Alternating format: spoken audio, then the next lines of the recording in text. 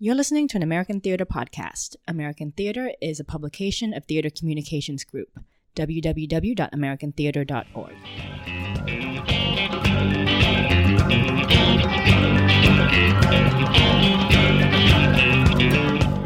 Good afternoon and welcome to Offscript, American Theater's live chat and podcast about all things theatrical. I'm Rob Weinert-Kent, the editor-in-chief of American Theater. My pronouns are he, him, and I'm coming to you from the lands of the Maspeth and Rockaway in Queens, although my backdrop is the Long Wharf Theater. We're going to be talking to Eliana Pipes and Laurie Woolery later about their production Dream House, which is going up there next week. It's in tech now.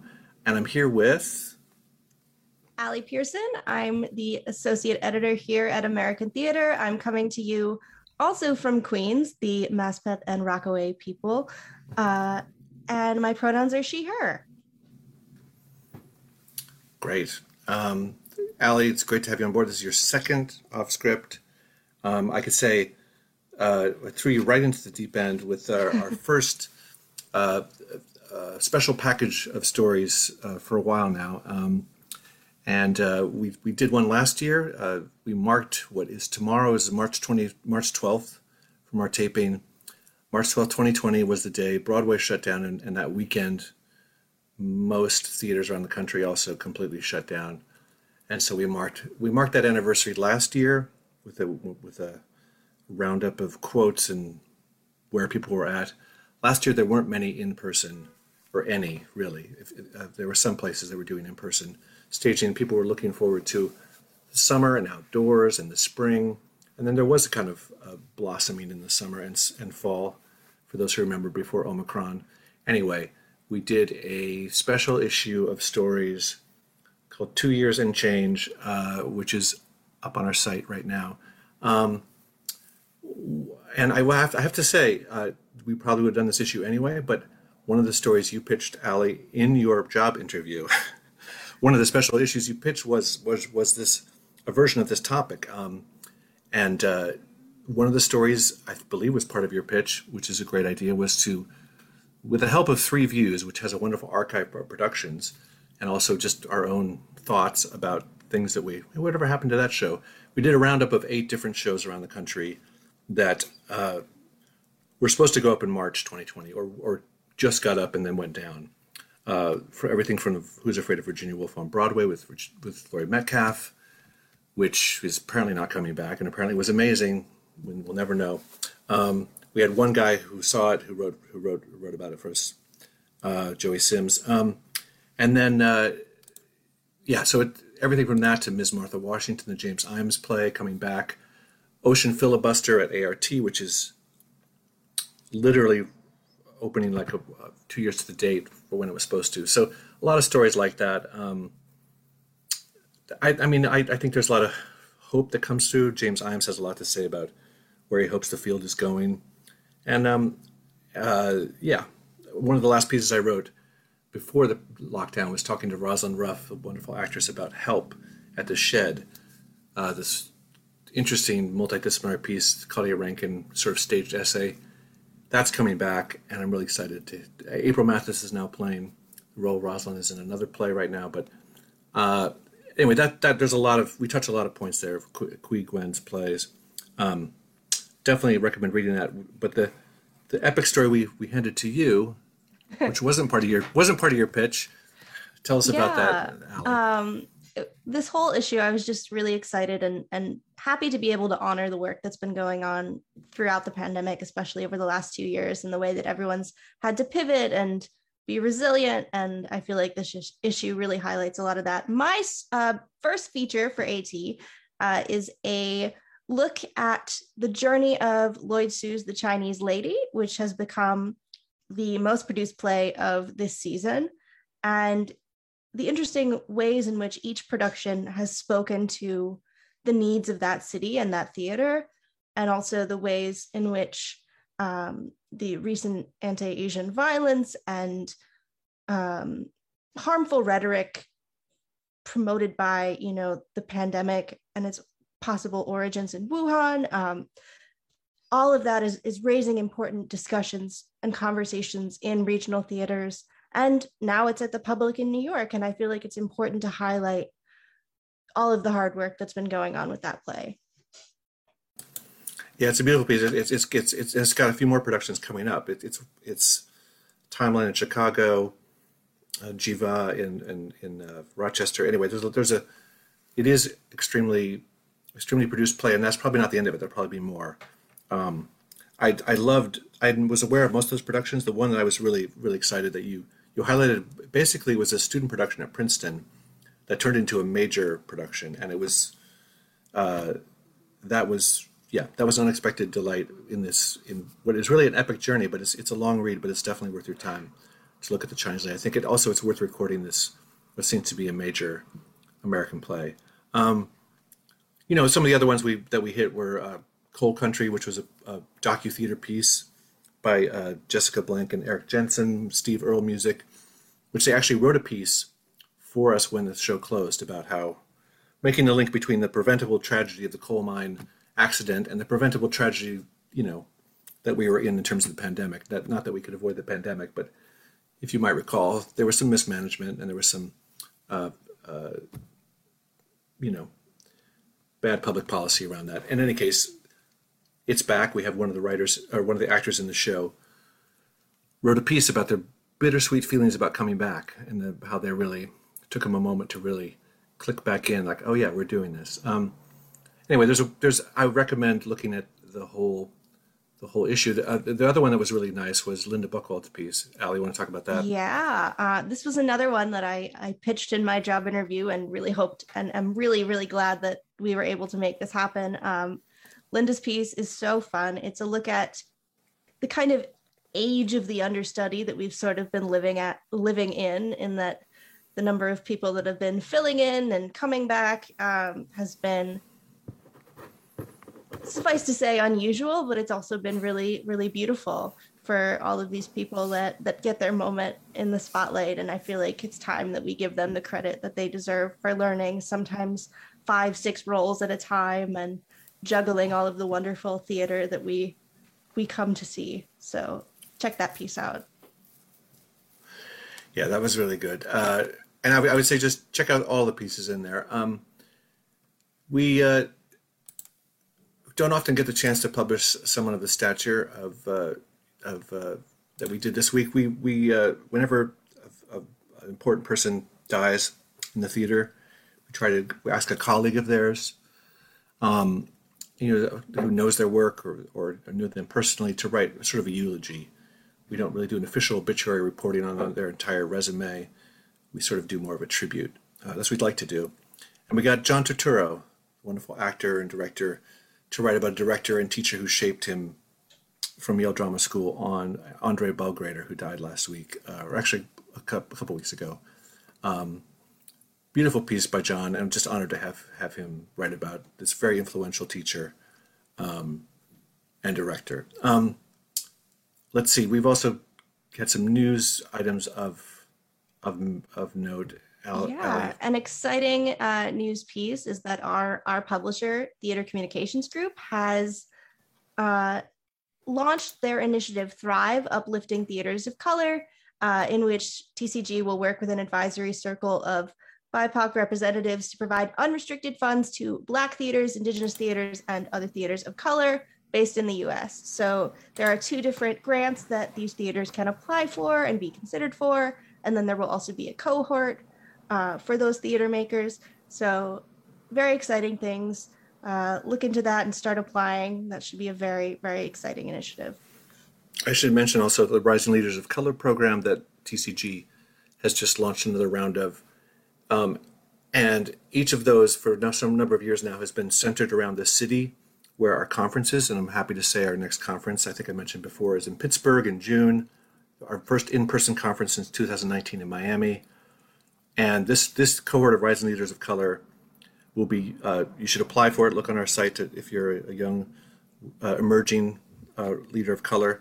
And what I'm really excited about is that in the past couple of years, we've added a journalist to that bunch, because we made the case to TCG and the funders that journalists and critics are also leaders, and they would benefit from the training and also the camaraderie of this cohort of young writers of color. So we've had some wonderful writers come out of that go through that program with us.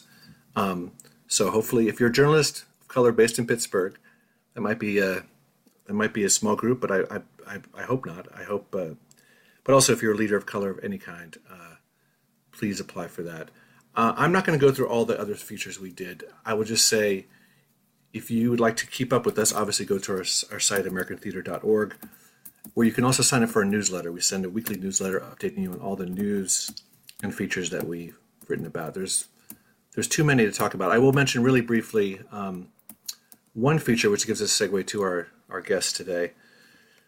Long Wharf, major theater in New Haven, announced a couple weeks ago that they were going to give up their permanent space, and we can talk about that at some point with our guest. But because it will be one of the last shows in the space of Long Wharf.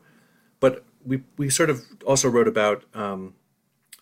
There was a report about universes. Mildred Ruiz Sapp and Stephen Sapp's sort of hip hop theater group, and they do. I shouldn't define them just as that, but that's one thing they do. They're a theater troupe that creates work like Party People and others. It was announced in the Long Wharf season in American Theater maybe last season, that they were working on a play called Maria, which was going to be about.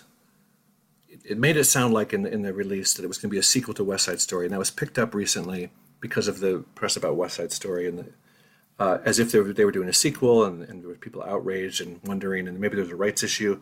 Anyway, we did a lovely story. Jose Solis wrote a wonderful story, talking to them about who they are, what they do, reintroducing them to the field, and talking a little bit about what Maria is. It's not really a sequel; it has a lot to do with Maria the Hurricane, but also a little bit about the ways in which Latin and Latinx folks are seen through the lens of that cultural property to a detrimental degree. Fascinating piece. You should check it out. That's a rough segue to Long Wharf to talk to you about Dreamhouse and Eliana Pipes and Laurie Woolery, playwright and director respectively, of this play, which is having a unique world premiere at co-production among 3 theaters. It was just at the Alliance. It'll be at Long Wharf next week, and then it'll go to Baltimore Center Stage. Eliana, Laurie, would love to talk to you about this exciting play, which is happening right now. You're in tech right now. Is that right, Laurie? Yes, we are. We're in the thick of it. So it's a little bit like an expectant mother, just making sure, hope the kid's okay off in the other room. But no, I'm so happy to be here. So thank you for the invite. No, it's great to have you both. Allie, I think you wanted to kick off the questions. Yeah, sure. I'm just really, really fascinated about where Dreamhouse came from, and whether it started with the sisters or whether it started with the house. Where did this play come from? Yeah, absolutely. Dreamhouse really came out of 2 inspirations for me. The first was reflecting on the way that my hometown was transforming as I was growing up. I grew up in this little pocket of Los Angeles that was really changing when I was a kid, but as a kid, I didn't have the vocabulary to understand the gentrification that was happening in my hometown. And then when I was 13, my family moved. We sold our house. And on one hand, that move was really good for my family. We had financial access that we didn't have before. But on the other hand, we left that community. We participated in that gentrification, and leaving that town meant a kind of cultural loss that I didn't understand at the time.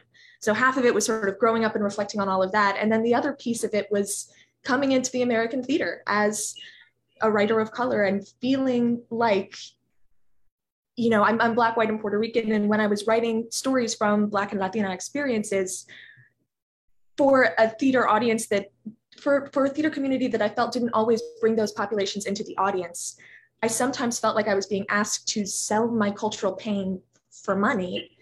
And I wanted that money, and I wanted that recognition, and I wanted to be in those spaces.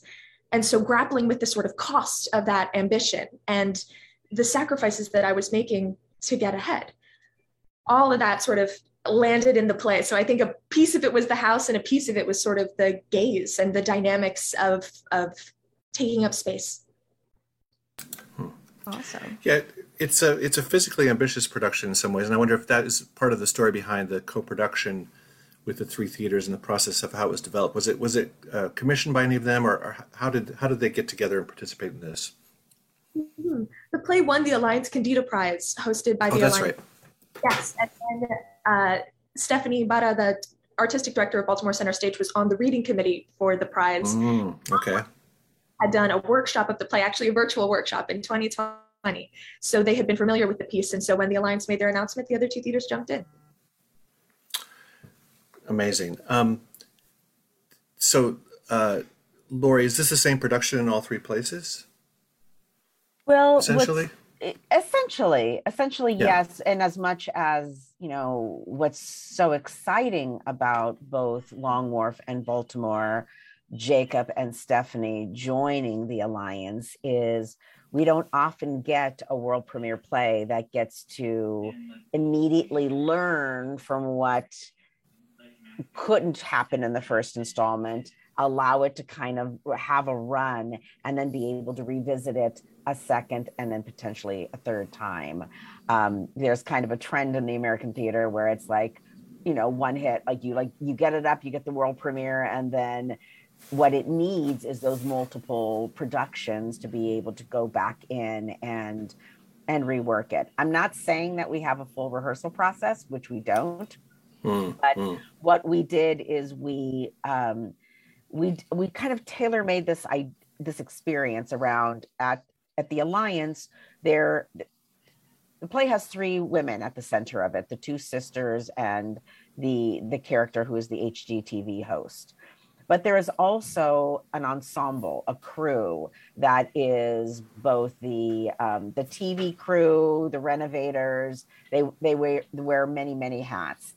And that's why this play is so exciting for it to be in a theater, because we actually understand crew. We understand the reality of like TV kind of invading a space. So it feels like it is a real wonderful opportunity to take all these devices that we know, which is reality TV, theater, sets, crew, and put it together. But what makes it unique for each city is that the crew changes. So the demographics of the crew and the opportunity for artists to get work in each one of those places opens up. And we have learned things here like that we did not know in the first one. And that first crew in the Alliance helped us give birth to what it was, because it was an idea. And now this crew is taking that framework, and we're reconfiguring the tracks and adding more to what they're doing, so that we're hoping when we get to Baltimore, we can ratchet it up even more. So that's very exciting. And the other thing that's different is I want to say we lost. One of our actors got an amazing opportunity for a movie. And so we wanted to support that opportunity. And we've replaced one of the sisters. And so that is also, talk about understudies, Allie. Like we didn't officially, like we had an understudy at the Alliance, but now it's like, okay, now how do we have a show that we have just enough time to tech it? How do we bring somebody in? So we were able to hire a beautiful actress, Renata Eastlick, who watched the show, was able to have the archival video to study, was able to talk to the actors. And so, but we couldn't rehearse it because we had limited resources and budget to be able to rehearse. So talk about an actor who just like showed up ready to do the work. And we would be in a completely different place if Renata hadn't done that heroic work of like figuring out the blocking and getting in there. And it's we have a lot to learn. We have to learn it. Can I just ask which of the, I realized we didn't really set up the premise. So it is two sisters who are, it's okay. We just jumped in. That's on us really. It's two sisters, and it's not a specified town. It's any city. It's Ilovia. Ilovia? Is that how you say it? Yeah. Ilovia, which is a made up sort of means thread town, and they call it Highville, is the sort of anglicized version of it. And they've agreed to put their house on a reality show called Flip It, a home improvement reality show or selling show called Flip It and List It, and it just brings up a lot about the history of their house, their family, and it. I don't know if you could describe the area that it's in. It's between. There's a vivid description that Julia gives of it's where migrant workers initially were sort of placed in this city, right? Is that right? As I recall, the men went to work in construction, the women to work in textiles, I believe, Exactly. and sort of in the middle zone there. I right. Bless you, Rob. Well, You're the ultimate theater artist, audience member who like. I want our viewers who've not seen the play to have some sense of what we're talking about. So I would love to know which of the three actors. They were all wonderful in the Alliance production that Allie and I were not able to attend, but we were able to watch a video of which ones were not replacing. Well, what's fabulous is you get to come to Long Wharf and see it. Well, it is closer. That's true. Yeah. It's Bati, the oldest sister. Oh, okay. Yeah, Jacqueline Correa brought Bati to life for us at the Alliance, and we were sad to see her go, but so happy for her. And it's talk about flexibility and resilience, Ali, that you were talking about at the beginning is the gifts that come out of that. And the gift that came out of that is Renata and how it's the same play, but it's the alchemy has morphed into the alchemy of these three women. And to have two Afro-Latina sisters at the center of the story is really it shifts it and opens it up in a whole other way. I know Eliana and I and Ellie can talk more about it if she wants, but Rob, what you and Eliana and I all share is West Coast experience. So there is a part of just the DNA, the feel of the play. Like we know that, like we know this house, we know that town, we know that gentrification, like we know it. That's right. But we also wanted to make sure that it could be performed in any place, which is so wild that it is being done on the East Coast versus the West Coast. So shout out to my West Coast friends. Like, let's produce this play out there because we understand it in a way that, East Coast is experiencing it in their own way. So that was a goal of ours. I didn't know. Absolutely. To add something to that. Yeah, definitely. Culver City was the town, right? I think I read somewhere. Right. Okay. Yeah. A+. I was Echo Park myself. Where were you, Laurie?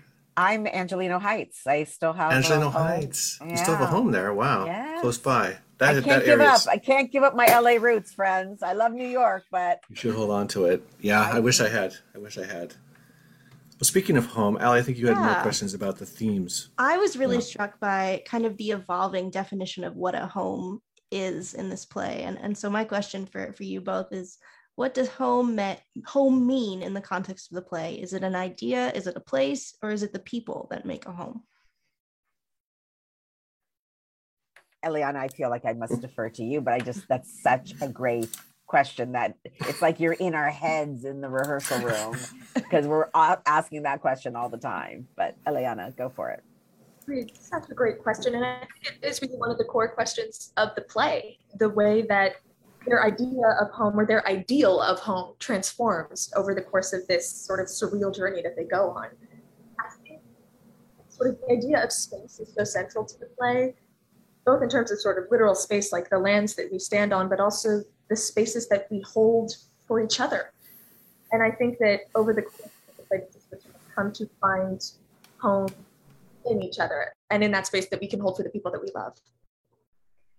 There's also been a lot of the conversation around capitalism, and we say sentimentality, but I think of it as romanticism of like, I am one of those people that is very much like, oh, this was my aunt's phone and I can't get rid of it. And, things hold memory. It's like the Horcrux. Everything is a Horcrux to me, and home is the ultimate Horcrux. And how, when someone passes, what that brings up in those that want to stay and salvage and create kind of like an altar to that lineage, that history, that family, and those that also see the opportunities. What Eliana, you were talking about at the very, very, very beginning is this unique position to be in, that you can actually transform your life if you sell the home and take the money, and better educations, a better home, a retirement plan. Like, there is access to what that can gain you in a capitalist structure. And that is, those two clashing goals can rip families apart. So the play constantly explores that. The rewrites that Eliana is doing is constantly exploring that, so that, like, the play takes place in reality TV, and people are witnessing this from the comfort of their homes. But we're also in a theater space where people are witnessing it from a shared collective with strangers. And how do we, our gaze is upon a family in crisis, and how that ripples out into this idea of selling story, selling culture, and all in advancement of ultimately like the American dream. And we talked about Manifest Destiny a lot in the rehearsal room, about like, this is your piece of the American dream, about immigrants coming in and actually building homes and creating a place to land because they couldn't in other places. So all of that is living in the DNA of the play, and in the DNA of the actors that are bringing their stories to the table about their ancestors and where they fit in the lineage of that, and the pull of being raised through a capitalistic world, and that muscle is very strong, and yet also trying to be connected to your culture, your heritage, and challenging the definitions of all of those words that lock us in. Right. I was struck about the idea of selling your pain, Eliana. The way in which Tessa, I think is her name, is the reality show host, the home flip it or list it host, and she talks a lot about how we just really focused on your story because it's so uplifting, and I feel like those are the two registers that stories of marginalized people make it into predominantly white theaters. Is we want to see the pain, and we want to see the uplift, the people who really, turn their lives around or whatever. I also noticed the way the sisters sort of call each other out for performing that, for putting on code switching in a sort of performative way. And I wonder if you could talk a little bit about. I mean, the play has that meta level to it a little bit. I think it's not only just a reality show, but it's also a play a little bit about how audiences receive that. Mm-hmm. Yeah, absolutely. I so agree about that meta-theatrical point. I'm thrilled that came through. And I do think that it's funny, this is one of those things that you could never see on the stage, but in the script, there's this convention that I use in dialogue where there are brackets around words that are pronounced in Spanish. So that's how we differentiate on the page when they are Patricia and Julia versus Patricia and Julia. And in the earliest days of writing the script, that was a huge sort of hurdle for me. Like, how am I gonna explain or how to translate that piece of code switching into the script. Mm-hmm. And that really early initial invention of those brackets to delineate what is Spanish helped sort of inform the way that code switching became a part of the piece as a whole. That is a huge component of the story, and exactly the way that those sisters are really challenging each other, and the way that they find that those two points of view that they felt were so separate actually sort of merge into one. It's also, in addition to that, is how language lives in first generation, second generation, and not being born here and not having the language, having your mother tongue, literally your mother's tongue, and the mother tongue is a foreigner in your own mouth. And that's why I appreciate the bracket, because we can all throw out a Joselito here or there, and we can like give it a little sazon to that, and and nail that. But to be able to fully communicate a thought and to understand the nuance of language is something I know that I struggle with. My mother is from El Salvador and her mother tongue is Spanish. And there are those moments of that cultural divide and the shame around feeling that you don't have access to that is also very alive in the play. Yeah. Point, like this sort of this pressure to sell culture, and then also the question of what is even mine to sell. Right. And like the calling each other out is like, you're doing it, no, you're doing it, but I'm doing it less than you are doing it, like you're really like, and that is very sibling. Yeah. The next thing, I'm really interested in the kind of heightened sense of realism that the play has. There are these moments where certain characters freeze and certain characters don't, and they have kind of like private conversations or asides that happen. And I'm just curious if you could speak on that a little bit. Yeah, absolutely. Yet another thing that lives on the page. On the page, there is this thing that the sisters can access called sister space. And it's sort of this space that they go to in moments of heightened emotion or of heightened tension, where there's something they need to say that they can't say in front of the cameras or in front of strangers. And they sort of lock in on each other. And when they do, the world around them freezes and stops. It's like twin speak or a Shakespearean aside. And at the beginning of the play, it's this sort of sacred space that the sisters hold, even though it's sort of a fraught space and more often than not a space where they're in conflict with each other, but it's still something that belongs to them. And then over the course of the play, that space gets sort of broken and invaded, and I won't give too much away. Mm-hmm. But we talked about it's a dense, complex play. There's this sort of TV show space, and then there's this intimate, private, familial space, and those kind of bleed into each other. Yeah, Laurie, what am I missing? Yeah, I really think of the play as a dark comedy, because there is those moments of sister space and tension, but there is the tension that is like, my sister and I can have it out at each other, but you don't get to do that to my sister. And it's also, so it's very familiar, but it's also people of color, women, like in a room when a comment is made, like you look at somebody and a whole conversation is happening in that look, where it's like, I know you, I see you, I got you, I'm witnessing it too. And that's also, that exists within that space. And it's been trying to find a theatrical language that doesn't feel like I Dream of Jeannie, where we're snapping in and out of it. It's like, damn, I got to serve it up better for Eliana than that. The play is so rich and dense and unique that can we find something that gets us to those moments of intimacy without it feeling gimmicky? And that is, that's the beautiful challenge of this play. As a director, you're really forced to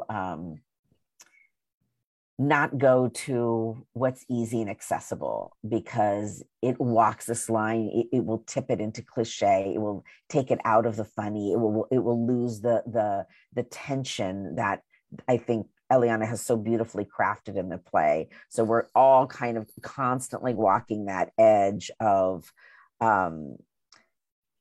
tipping in one way or the other that will throw off the balance in the tone of the play. So wish me luck, friends. We're carving away at it. Oh yeah, definitely. I mean, I was very much reminded as I was watching the play of those kind of moments you're in when you know somebody really well and you're in public and you just kind of look at each other and you're like, we should leave, or you communicate something that like you can't say out loud, but it still gets through. That's what those kind of sisterhood moments really, really communicated to me, because I definitely have that with my sister and, some of my friends and things like that. Right.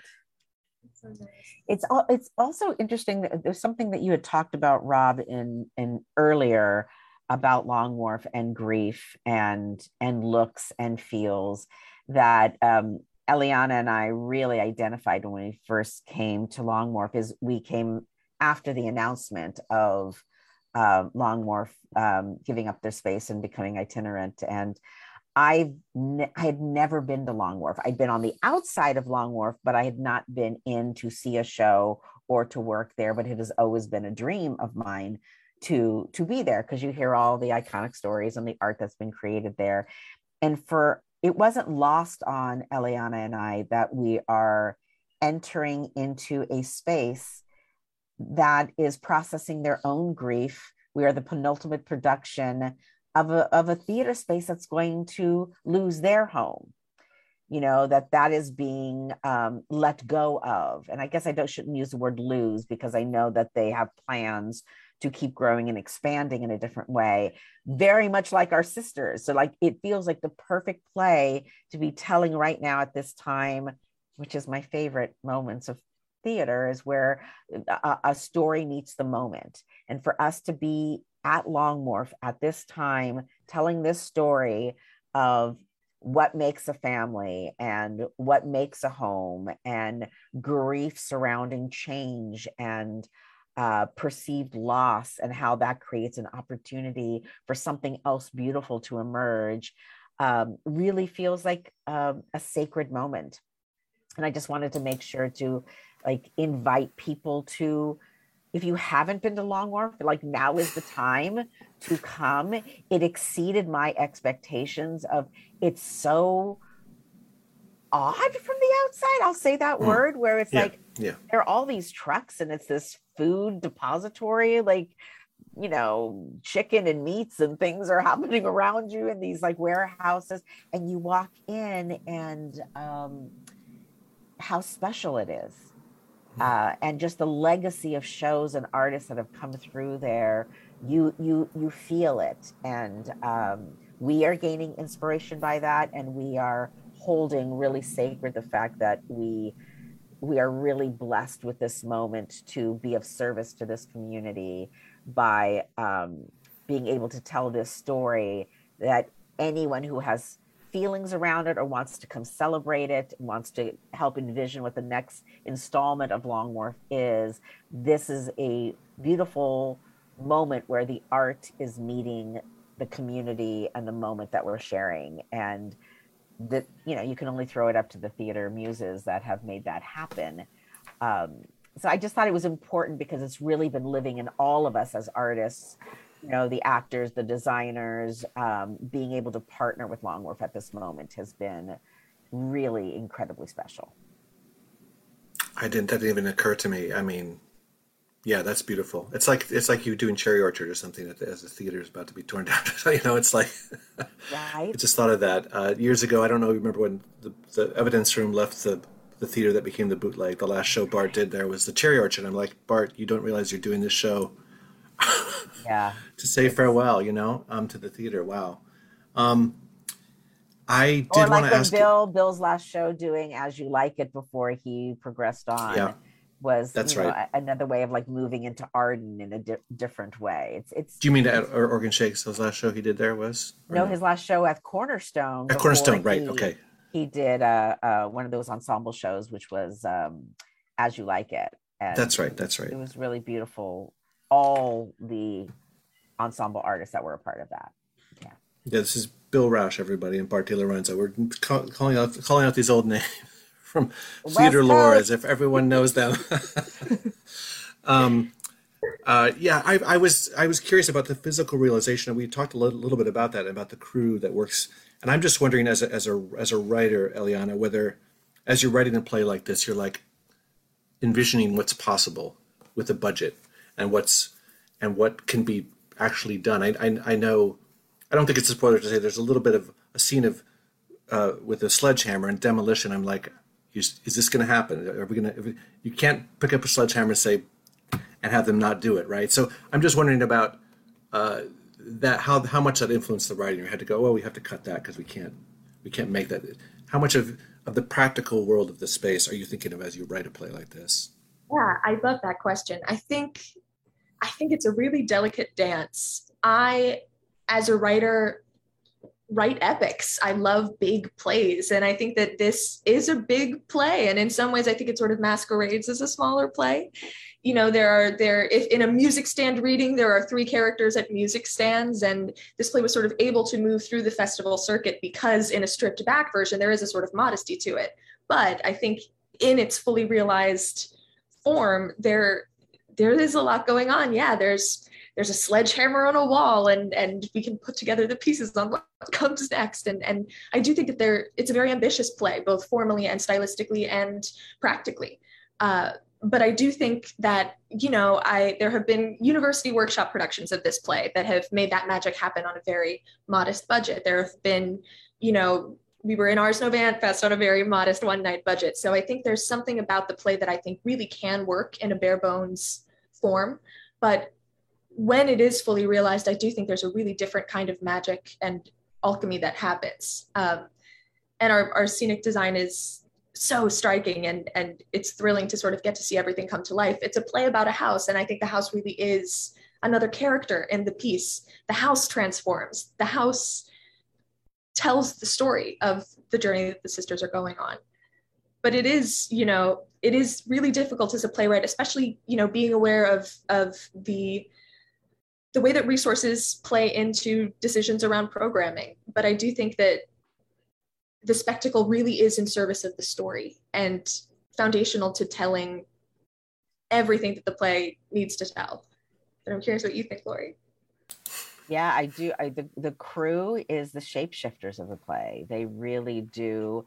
As a renovation crew, as a film crew, I one time had a film crew come into my home in LA, and I will never do it again. It was the most stressful thing. It's like they were touching all my stuff, and it was like it was like such a like invasion of my home, because it's just stuff to them, and they do it like they're like dressing it up and taking it down and dressing it up, you know.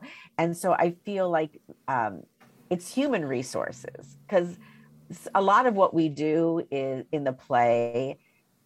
It requires, you know, financial support, but what it also just requires is that ensemble that is going in and activating that occupying, that invasion, that gentrification, that moment of taking over, demolishing it, coming back again, adding something to do with demolishing it. Like, it's really, it surprised me because I knew it here, but to have to actually stage it was like, wow, this play is muscular and requires a lot, not just your imagination to engage, but that too. And so resources are impossible, but I don't feel like, not impossible. Resources are important, but they're not impossible, is what I'm trying to say on this show. As I don't feel like this play needs to have an active swimming pool in it. You know what I mean? Where you're like, right. I don't know how to make that happen. It doesn't have to rain in this play, you know, but it's things that we know how to do. It's Eliana's very smart. She's written a play that is very producible, and it is exciting to see how it will evolve as more people start to do it. You know, we made a decision to make the home very like a home, because I wanted Eliana to see what she had imagined it to be. But I can see other productions where that is abstracted slightly, and it will be exciting to see how people take on this play and evolve it. It's been a joy, honestly. And I so hate to do this, but I just got a text that there's talk about live. There's something that's going on that is requiring me to jump, and my apologies to you all, but no, Laurie, it's totally, we're grateful for the time you're able to have here. Of course. It's great. Thank you so much. Thank you so much, Laurie. We'll keep going with Eliana. Yes. I'll see you in Long Wharf. All right. Okay. See you there.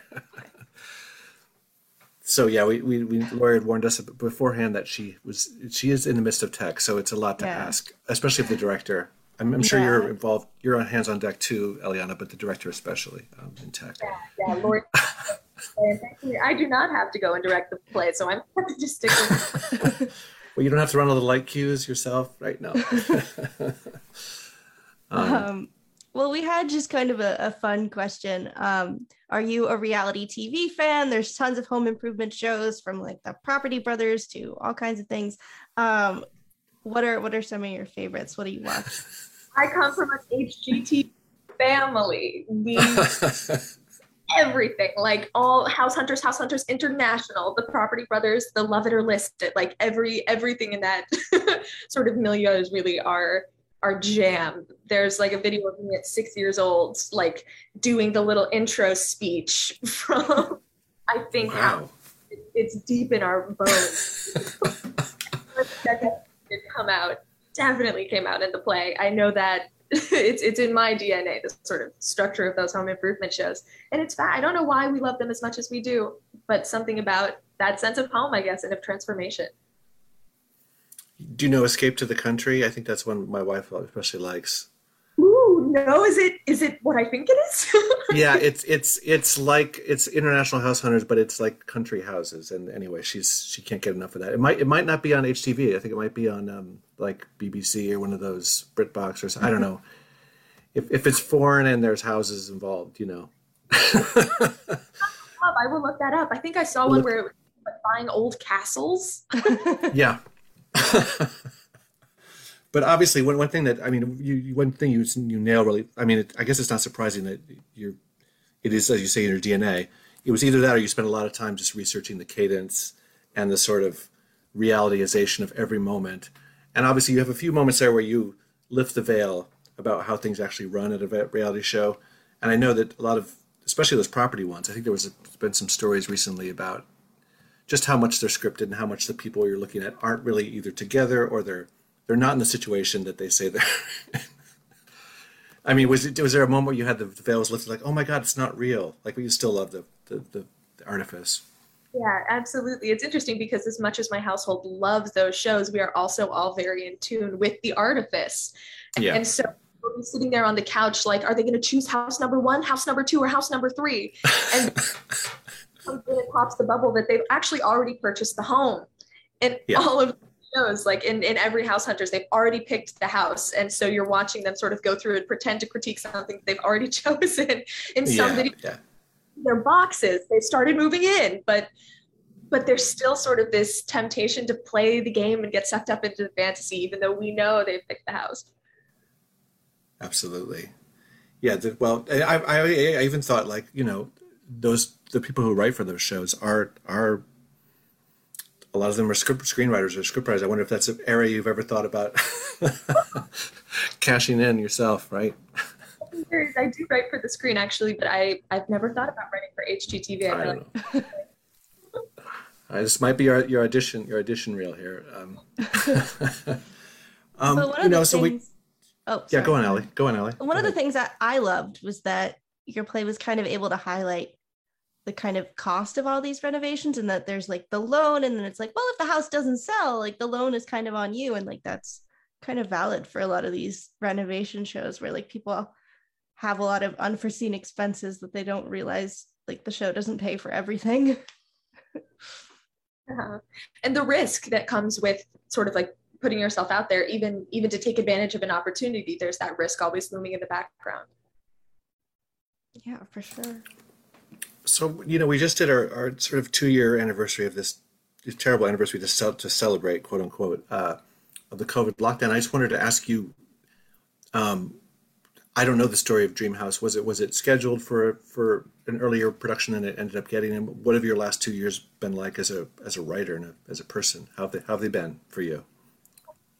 Yeah, it was so moving hearing you speak about that feature. I'm so excited to go read it. I was just wrapping up my graduate program. The Candida Prize is for folks who are in the final year of their graduate program. And so I was in school when the pandemic landed, and I remember and felt so palpably just being so terrified that there would never be space for my work in the theater, you know, knowing that the theater would be bouncing back from this mass tragedy, this mass horror, and that there would be this backlog. There was, I think, a really real fear that the play would never see a stage.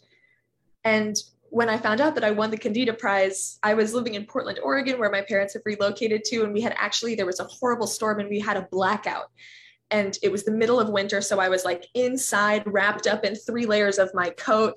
Things felt very grim. It was a low moment. And then my phone rang and it was Atlanta, Georgia. And I found out the news that my play would be seeing a stage in less than a year. And I just like burst into tears, and me and my family sort of like huddled around the fireplace together and celebrated. And it was such a bright spot to know that after all of that fear and uncertainty, that the play would have a chance to see a stage.